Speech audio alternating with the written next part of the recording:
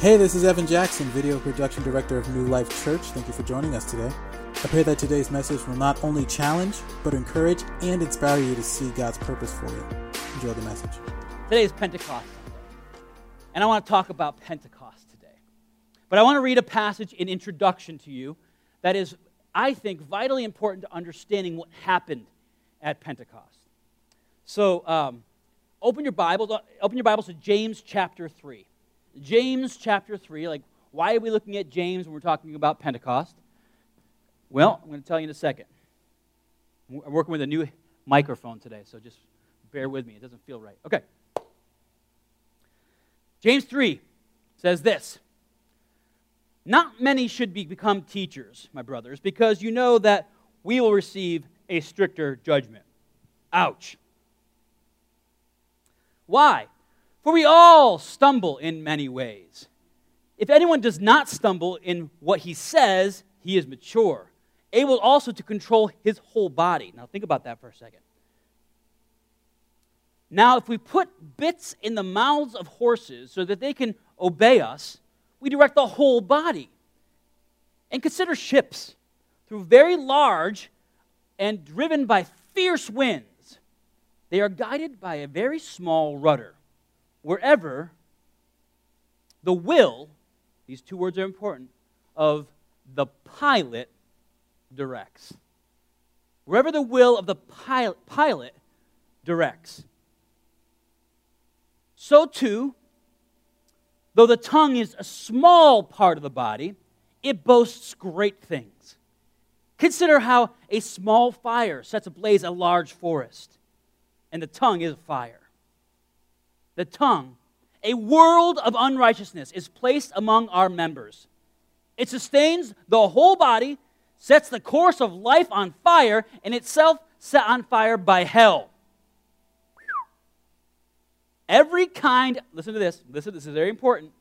Every kind of animal, bird, reptile, and fish is tamed and has been tamed by mankind, but no one can tame the tongue. Now, I want you to look at two parts of this. A ship is set on course by a little thing wherever the pilot wants it to go, and no man can tame the tongue. It is a restless evil, full of deadly poison. With the tongue we bless the Lord and Father, and with it we curse people who are made in God's likeness. I think we've seen a lot of that in the last year. I think the church has got to be careful that we don't praise the Lord on Sunday and curse our brothers on Monday. Blessing and cursing come out of the same mouth. My brothers and sisters, these things should not be. All right, so keep that verse in your mind as we delve into Pentecost today. Now, go back to the title screen for me, please. Pneuma is a Greek word that means breath of life or divine spirit. It is used when referring to the third member of the Godhead, the Holy Spirit. It's pronounced pneuma, not pneuma. I was calling it pneuma for many years, and then somebody who knows Greek better than I said, the P is silent. Okay. Sounds better that way anyway. Pneuma.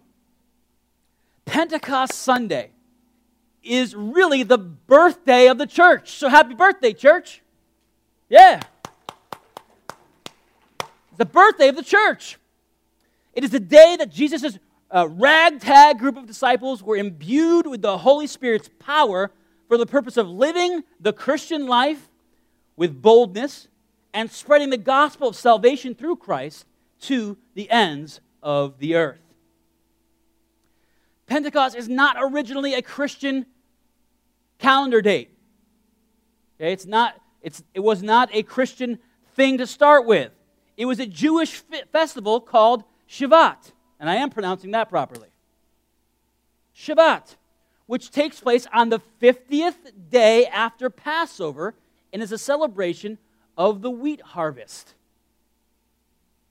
Now, the wheat harvest was the first harvest that would come in, and so it also got the name of the festival of the first fruits. The first fruits of what was to come. Just think about that for a second. The church gets its birthday on the day of first fruits. And there's a whole lot of harvest still yet to come. That's beautiful. Now the timeline is this. Jesus dies at Passover. He rises on the third day. He appears to his disciples. He breathes on them and tells them to receive the Holy Spirit. Okay, this happens after his resurrection. He was in the room with them, and it says he breathes on them, and it says, receive the Holy Spirit. Okay? Now he spends 40 days with them, teaching and encouraging them. He tells them to wait for the filling of the Holy Spirit, where they will be imbued with power that is soon coming. Now, why did they have to wait? They have to wait 10 more days till the day of Pentecost. Right? 40 days, Jesus is gone. Pentecost takes place on the 50th day after Passover. So they're hanging out, waiting for 10 days. Well, I believe, just like, I was telling, who was I telling yesterday? Oh, I was telling Pastor Ariel. I was telling her how if you look at the way the crucifixion happened and how it corresponded with the sacrificial system, it's beautiful. Like Jesus, it says he gave up the ghost right at the hour in which the evening sacrifice was being slain in the temple just over the hill. And he gave up the ghost. He was that. There's a lot of symbolism here. So he goes away on the 40th day and he waits till the festival of first fruits to pour out the Holy Spirit. So the big idea of this message today is this. On the day of Pentecost, the Holy Spirit filled the disciples and they received new tongues which are set aflame by the work of Christ. Set aflame. Acts chapter 2. Everybody open there. Acts chapter 2.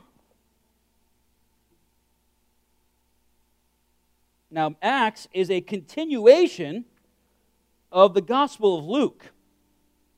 Same author. Luke wrote Luke, the Gospel of Luke, and he also wrote Acts, the book of Acts, the Acts of the Disciples. Okay? And he alludes at the end of Luke that this is happening, and then he goes right into Acts. And we're going to read right from the first verse. Here we go. When the day of Pentecost had arrived, they were all together in one place. Suddenly a sound, like a violent rushing wind, came from heaven, and it filled the whole house where they were sitting. They were sitting! Now, the other day, I was preparing this message, and there's a part in the message, I'm like, what were they doing? And I had like one of those Mandela effect moments. Ever had Mandela effect? You guys never heard of the Mandela effect? Where like large group of people think the same, something happened that never happened. I had a Mandela effect thing where I knew exactly, without a shadow of a doubt, that the Gospel of Luke, the Acts of Luke, said that they were all in the room praying fervently. I knew that beyond a shadow of a doubt, so I was going to go quote that for you. And I get to the verse and it says, they were all together and they were sitting. You know what that is? That's years and years of Sunday school pictures of the disciples, laying on the ground and, hands folded, all this stuff, like affecting the text. They were sitting. Now, might they have been praying? I think so. I think that's a good assumption, and I think that's why children's books put it in there, because they probably were. But that's 10 days. At this point in time, the gospel, I keep saying gospel, the Acts of the Apostles just says they were sitting, waiting. They were waiting. They were obeying Jesus. They were waiting and not doing anything. Actually, it's funny, in chapter 1 of Acts, they actually get kind of ahead of God, and Peter starts doing stuff. And he appoints another disciple. And there was no really good reason why they needed to do that. In fact, many scholars believe that that was an example of Peter jumping the gun again. Because who was the apostle that would come later? Paul. And he was appointed by God, not the disciples. So Peter should have done what he was saying. Peter's like me. He gets antsy. When there's nothing going on, COVID killed me, man. I was like, we got to do something, we got to go, we got to do something. Let's go, go, go, go, go, go, go. I cannot just sit. Status quo, static, drives me crazy. And I think Peter was the same way. But anyway, at this particular point in time, they are obeying God and they are sitting. Read verse 2 again. Suddenly a sound like a violent rushing wind came from heaven, and it filled the whole house where they were sitting. They saw tongues of like flames of fire that separated and rested on each of them. Then they were filled with the Holy Spirit and began to speak in different tongues as the Spirit enabled them. Now, there were Jews staying in Jerusalem, devout people from every nation under the heaven. When the sound occurred, a crowd came together and was confused because each one heard them speaking in his own language. I think that's interesting. Because it doesn't say that they were speaking in their language. It said that they heard them in their own language. I think that's very interesting. Sometimes when people speak in tongues, it's not they're not speaking German, necessarily. Many people call this a heavenly language. And it may have been that they were just speaking out in tongues, but it was translated to the ear in a way that people could understand. Because it says they heard it in their own language. And that's very, very interesting.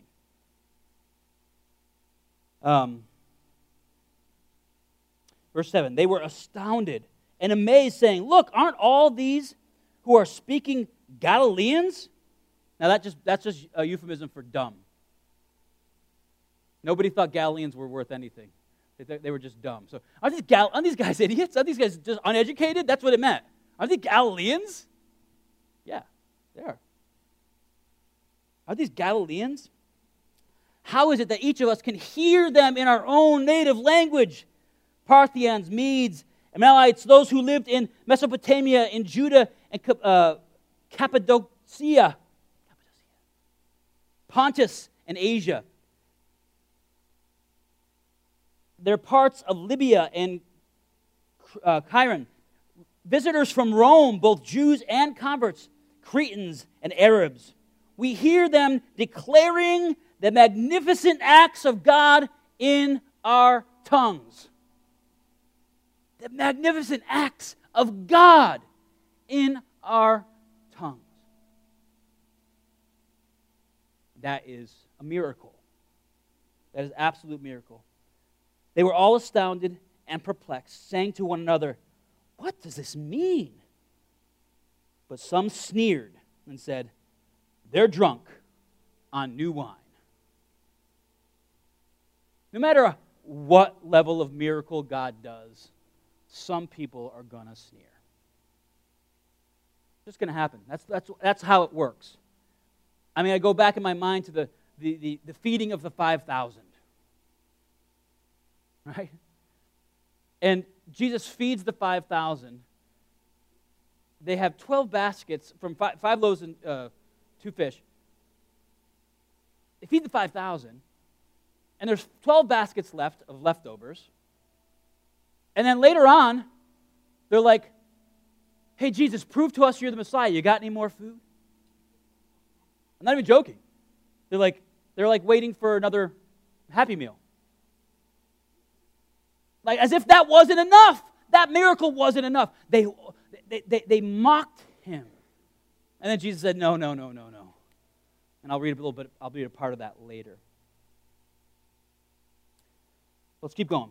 Now Peter, my boy, stood up with the 11, raising his voice and proclaimed to them, fellow Jews and all residents of Jerusalem, let me explain this to you and pay attention to my words. For these people are not drunk, as you suppose, since it's only 9 in the morning. Now, if it was later on, maybe, but no. No, it's only 9 in the morning.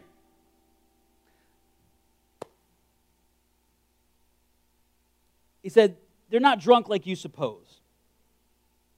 On the contrary, this is what was spoken to the prophet Joel. It'll be in the last days, says God, that I will pour out my Spirit on all people. Then your sons and your daughters will prophesy, and your young men will see visions, and your old men will dream dreams. I will even pour out my Spirit on my servants in those days, both men and women, and they will prophesy. I will display wonders in the heavens above and signs on the earth below, blood and fire and cloud and smoke. The sun will be turned to darkness and the moon to blood before the great and glorious day of the Lord comes. Then everyone who calls on the name of the Lord will be saved. This is Peter. Remember Peter? Remember Peter? Little servant girl put her finger in his face and said, You know Jesus, don't you? Oh, no, I don't. No, I don't. And then somebody else, yeah, you're one of them. You're Galilean. You're stupid. No, you're a Galilean.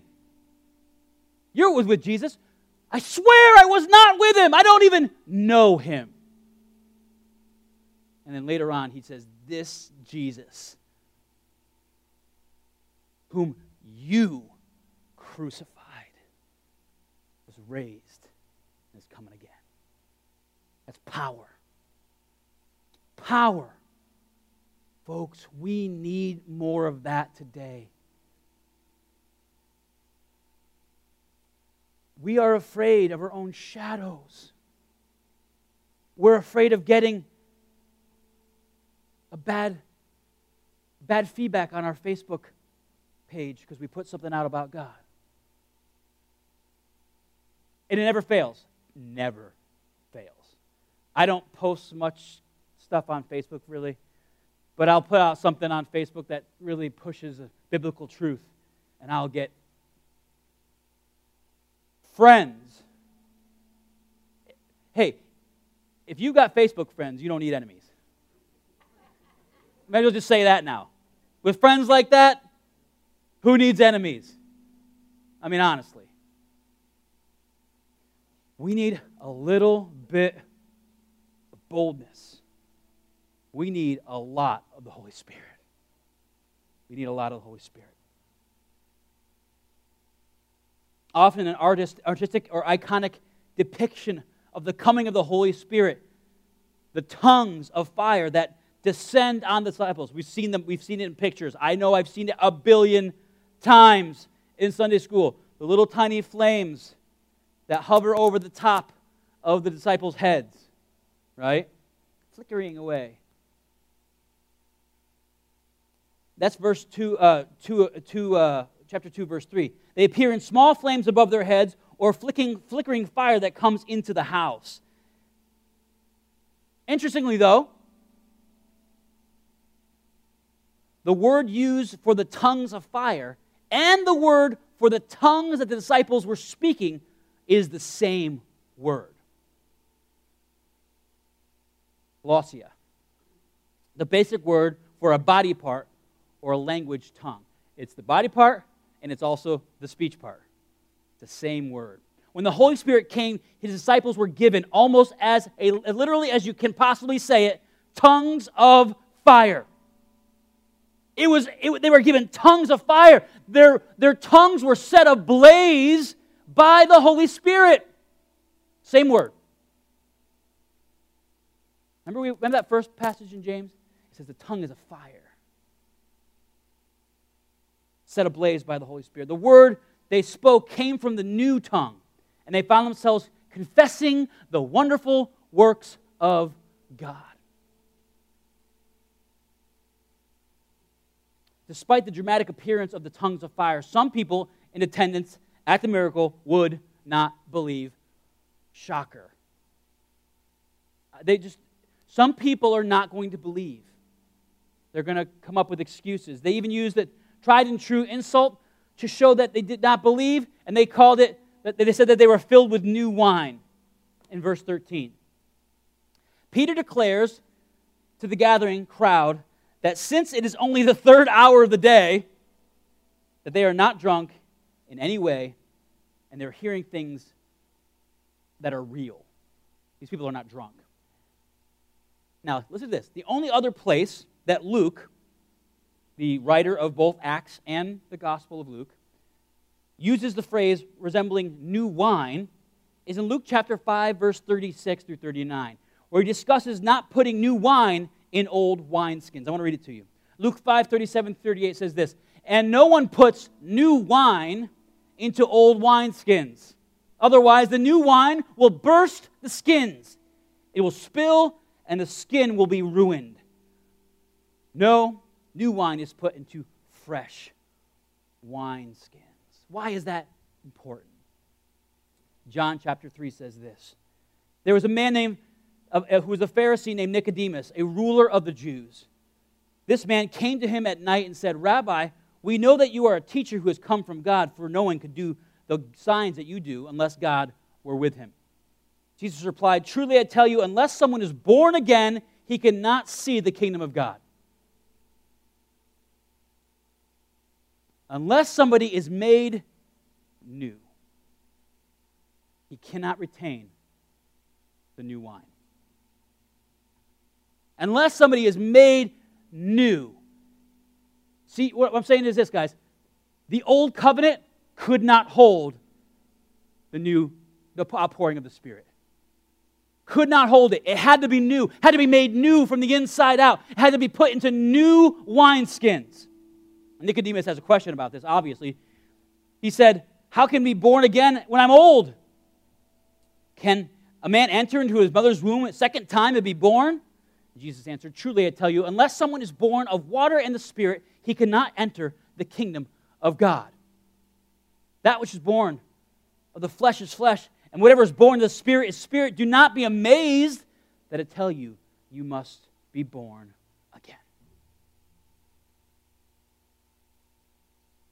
In order to receive this new wine, we must be made new. They were not drunk on actual wine. They were being filled with the new wine of the Holy Spirit. And it was palpable. It drew a crowd. And I love the fact that these people are like, aren't these Galileans? Aren't these people uneducated? How come they're able to do this? And I'm telling you, folks, I have seen more often in my life God using people who are not the intellectual elite. He does use those people every once in a while, but I've seen more often he uses normal people to perform his wonders. People who are consecrated to his purpose and goal. Doesn't matter what level of education you have. I've been reading, again, a book that is just blowing my socks off. Many of you have probably read it, The Cross and the Switchblade by David Wilkerson. I read it years ago, and I'm reading it again. Phenomenal book. David Wilkerson was such a everyman. Yet God mightily used him to touch the lives of gang members, drug addicts, prostitutes in New York City. One day, David Wilkerson was trying to get in contact with a particular gang member who had been on trial for murder. And he just drove from western Pennsylvania through the Washington Tunnel into Manhattan, not knowing where he was going. No GPS those days. Not even MapQuest. He's like, I don't know how to get there. I don't know what I'm doing. I don't know what I'm doing, Lord. I know that you've sent me here. I don't know what to do. So he was with, I can only imagine the youth pastor, right? The youth pastor was driving him. I can only imagine this guy like, this is crazy. Look around, man. We are not in Kansas anymore. What are we doing here? And he said, all right, this is what's going to happen. You're going to just drive, and I'm going to pray. So the guy's like, okay, here we go. Driving the car. David Wilkerson got a feeling, a sense. Stop the car. Stop the car, stop the car, stop. You know, don't know where they are. They don't know where they are. They've never been there before. David Wilkerson gets to keep the car running. Smart. They're deep in gang territory, right? Keep the car running. David Wilkerson gets out. He's got his tie and his suit on. You know, he's skinny, little, like the body build of Abraham Lincoln, right? And he gets out and he asks a random kid on the stoop, do you know where I can find so-and-so? I don't remember the name of it. And he goes, are you kidding? You parked right in front of his house. Literally parked. The door's right there.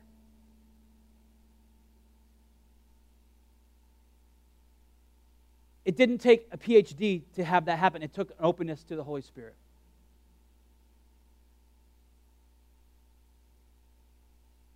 And there's story after story like that. This is the new wine that God wants to pour into His people, into us, into believers who are not concerned about looking a little bit foolish, are more concerned about the mission of God. Are able to step out on faith even though the safety net, we can't see it. It's challenging, isn't it? Anybody else saying, whoa, Pastor, chill out? Me too.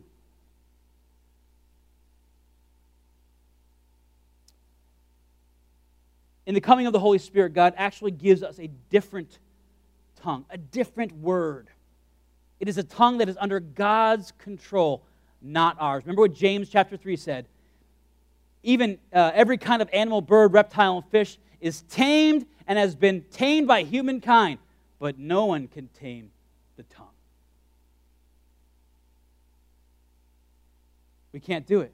The only way we can have this new tongue is by saying, okay, Jesus, you're the pilot. You pilot this ship.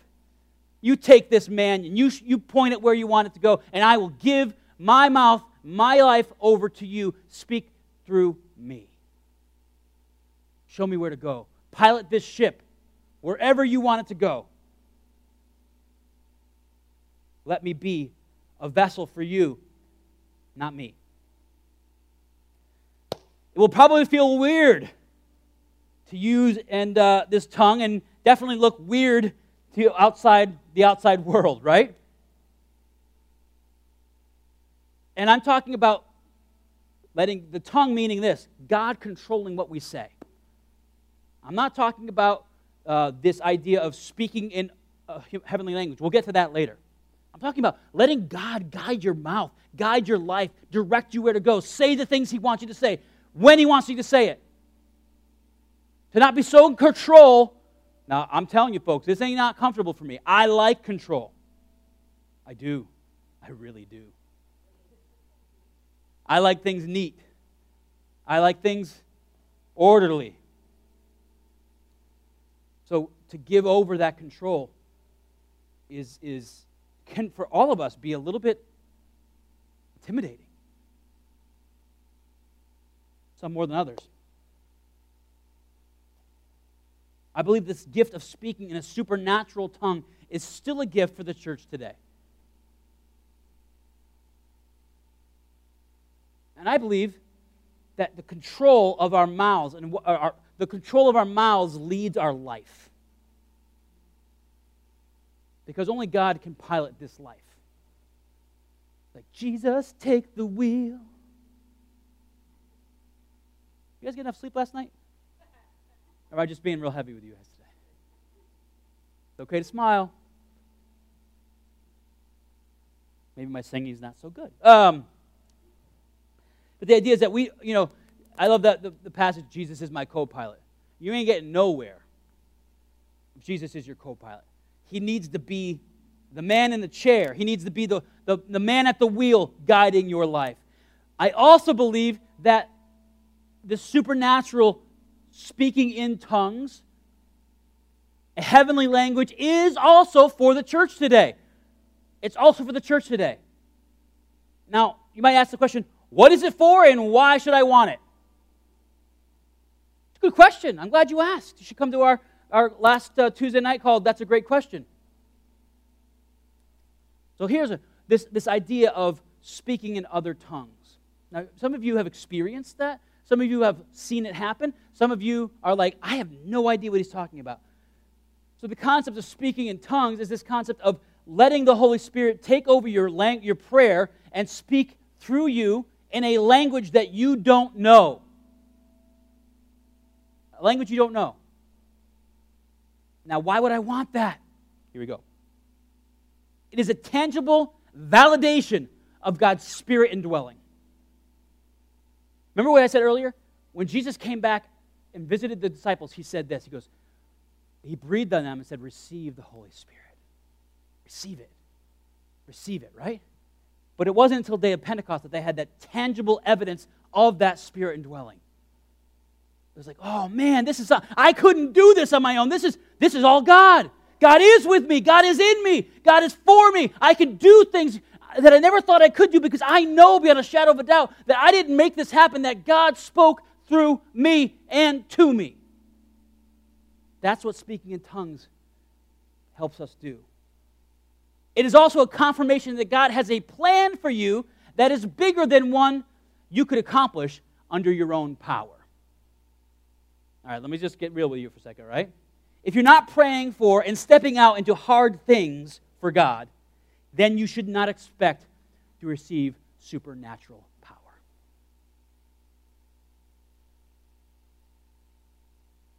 If you're not stepping out and you're not praying for God to use you in big ways, then why would He give you supernatural power? You can do that on your own. This is not for like grocery shopping.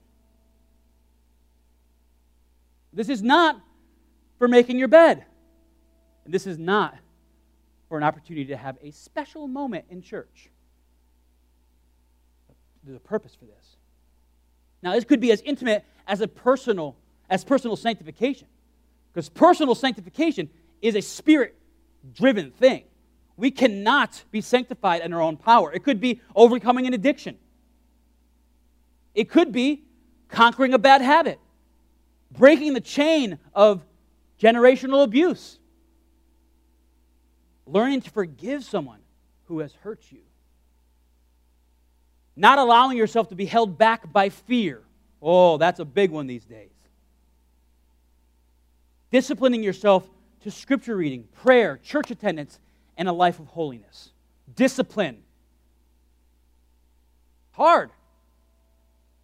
And hopefully will lead you to stepping out in boldness for God. It's not just about being like having an experience. It's about being about the work of God.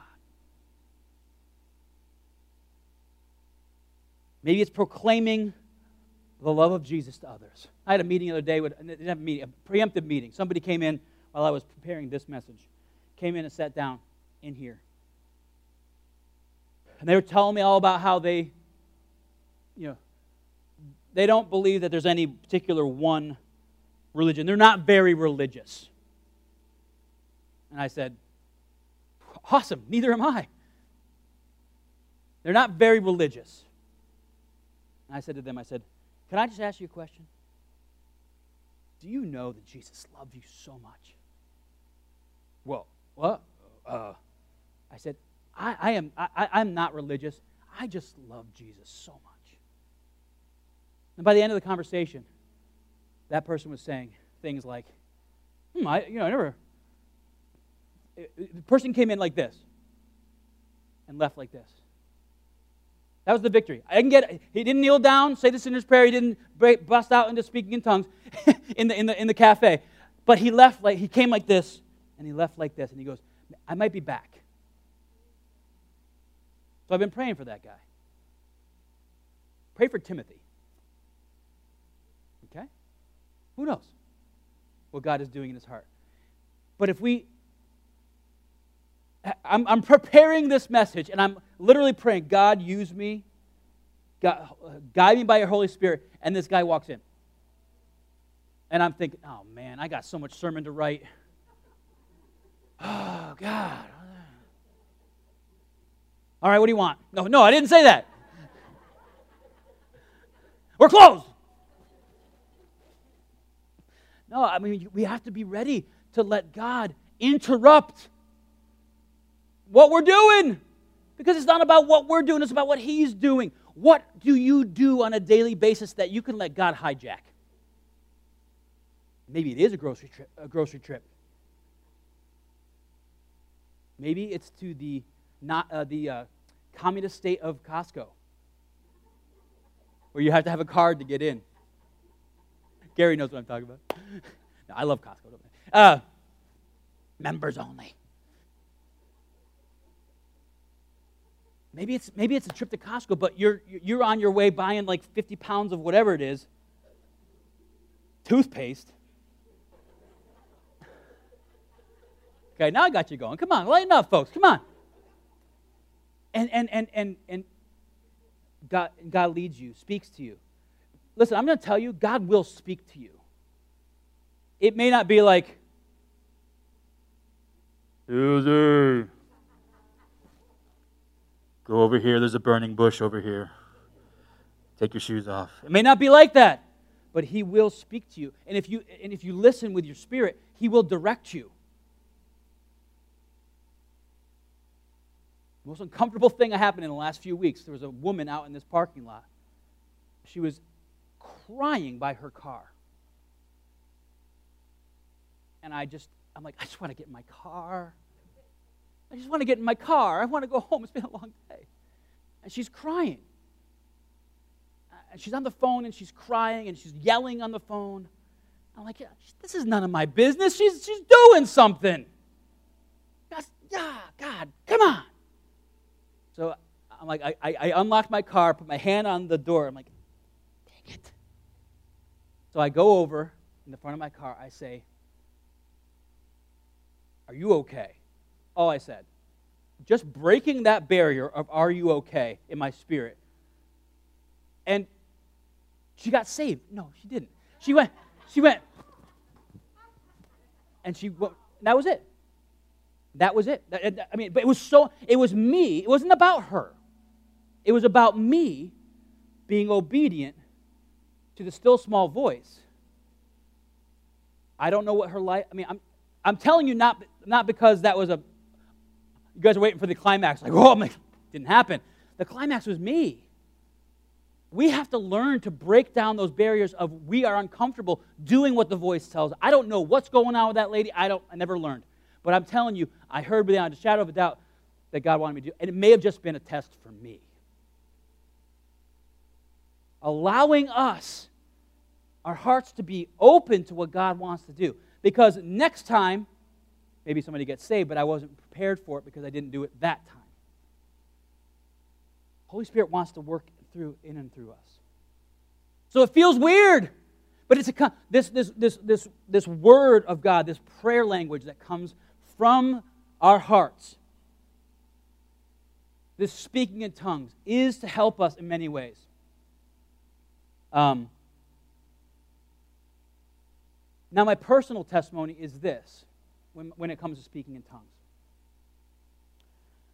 I was at a youth camp, and I had felt the call of God on my life to be a minister.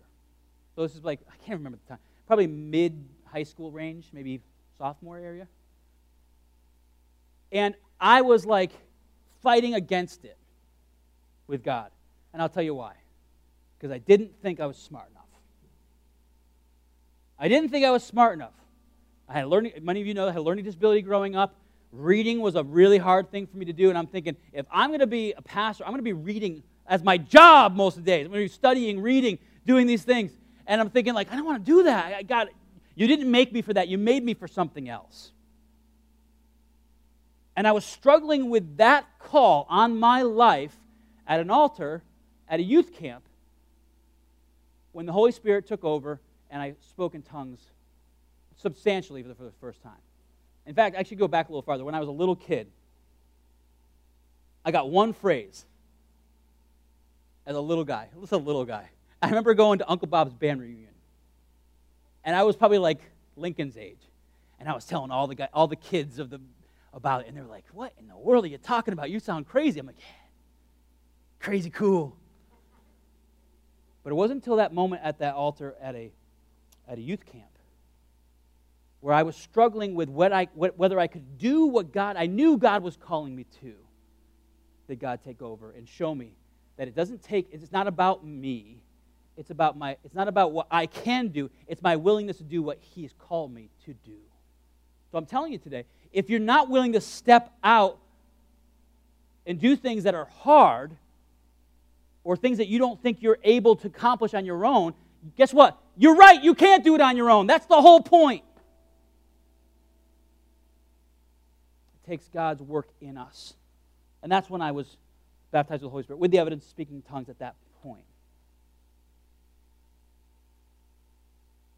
The early church did not receive the gift of tongues of fire in order to say that they had received the gifts of tongues and fire. Yay, we did it. No, that's not what the purpose was. What happened immediately following that? 5,000 people got saved. That's called church growth plan right there. I'm not even joking. When the Holy Spirit takes over, I'm telling you, people say, God's not about the numbers. God's about quality over quantity. When? Tell me when. Whenever the Holy Spirit poured out, numbers came with it. People got saved, people got transformed, and it happened on large scale. Why is that? Because God wants lots of people to come to know His love and grace and mercy and go to heaven someday. That's the whole point of the church. Not just to make a little club of people where we meet every, say the secret password and we'll let you in and we won't seat you anymore. You can seat yourself. I mean, that's not the point of church. The point of church is to get people to fill these seats so much that the seats are overflowing. Not for the sake of filling the seats, but that more people will come to know Christ. That's the mission of the church. And if we're not willing to do that, we cannot blame the Holy Spirit for not showing up. And I think that's a major problem in the Western churches. Because it's not happening the same way in Africa. The Holy Spirit is being poured out like crazy. People are getting healed. People are getting filled with the Spirit. The church is growing. They shouldn't be growing. But they're growing. People are walking 10 miles, 20 miles just to get to church on a Sunday morning. Maybe our beds are too comfortable. Maybe we need to sleep on the dirt ground and maybe we'd come to church.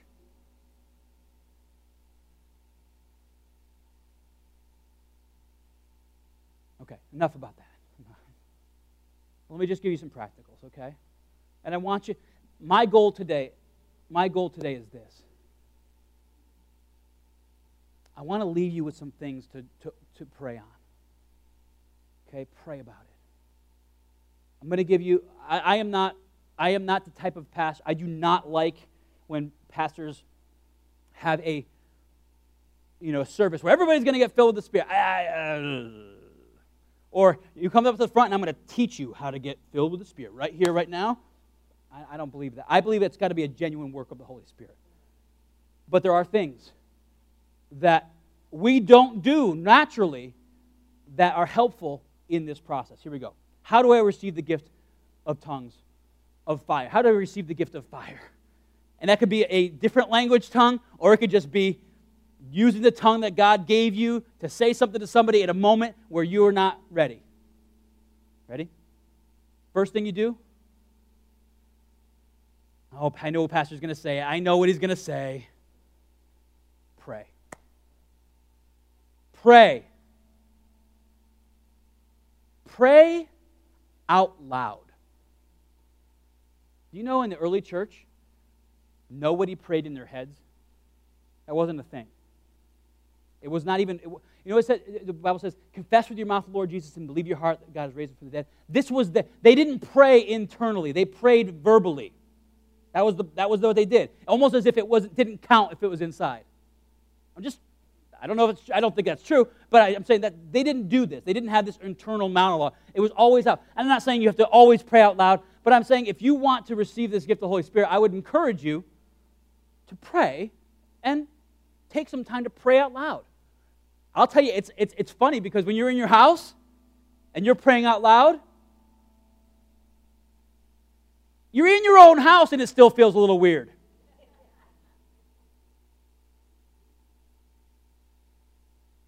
But I love when my kids hear me praying out loud. It does feel a little weird. I'll be honest with you.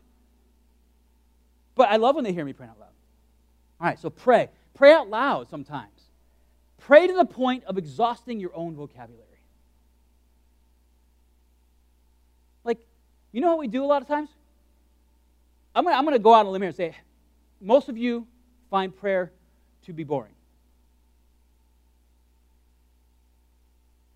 I'm reading a book right now called Pray the Scriptures. Oh, poor Ariel. Pray the Scriptures. And it talks about how we often pray the same old things the same old way. And he goes, yeah, that's going to get boring. So pray to the exhaustion of your own vocabulary and then press in. And you might just find yourself being led by the Spirit. Pray that God will empower you for a special mission. Like I said, it could be personal sanctification mission or it could be outside. Pray that he will do supernatural things through you. Through me? Yes. Even us Galileans. Pray that he will give you not just a gift of tongues, but also greater gifts. 1 Corinthians 12:29-3 says, are all apostles, are all prophets, are all teachers? Do all do miracles? Do all have gifts of healing? Do all speak in tongues? Do all interpret? But desire the greater gifts, and I will show you an even better way. See, it's not just for the sake of like having an experience. It's to do something. So first one thing is pray. Second thing, it sounds similar, but it's different. Seek. Seek after God with all you have, not primarily for the gifts and signs. Seek after God. Matthew 16:4. This is right after that whole passage where he fed the 5,000 and they wanted more food. They said, show us a sign. And he says, an adulterous generation demands signs, but no sign will be given to you except the sign of Jonah. Then he left them and went away. I think that's important. We are not magicians. We are Christ followers.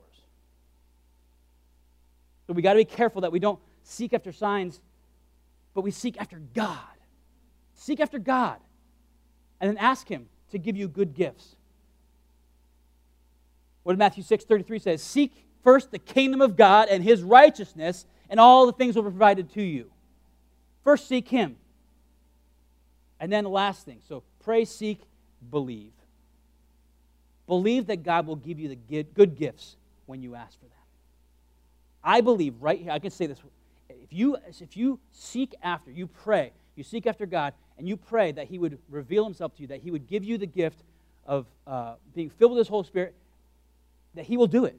And you will speak in other tongues. I have no doubt about that. Believe. Why does it say, why do I believe that? Luke 11. What father among you, if his son asks for fish, will give him a snake instead of a fish?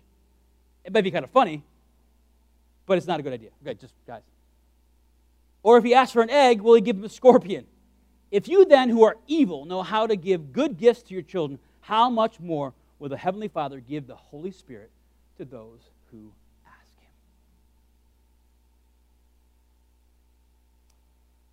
Trust the work of the Holy Spirit in your heart and speak the words that God has given you. whether it's in a language you don't understand or in one that you do understand. You need to trust the work of the Holy Spirit in your life.